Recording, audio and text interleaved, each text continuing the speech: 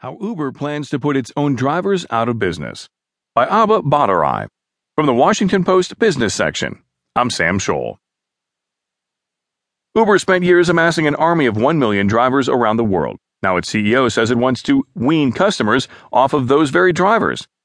Beginning this month, the ride-sharing company will begin deploying self-driving cars, equipped with cameras, lasers, and GPS systems, to pick up passengers in downtown Pittsburgh, Bloomberg Businessweek reports.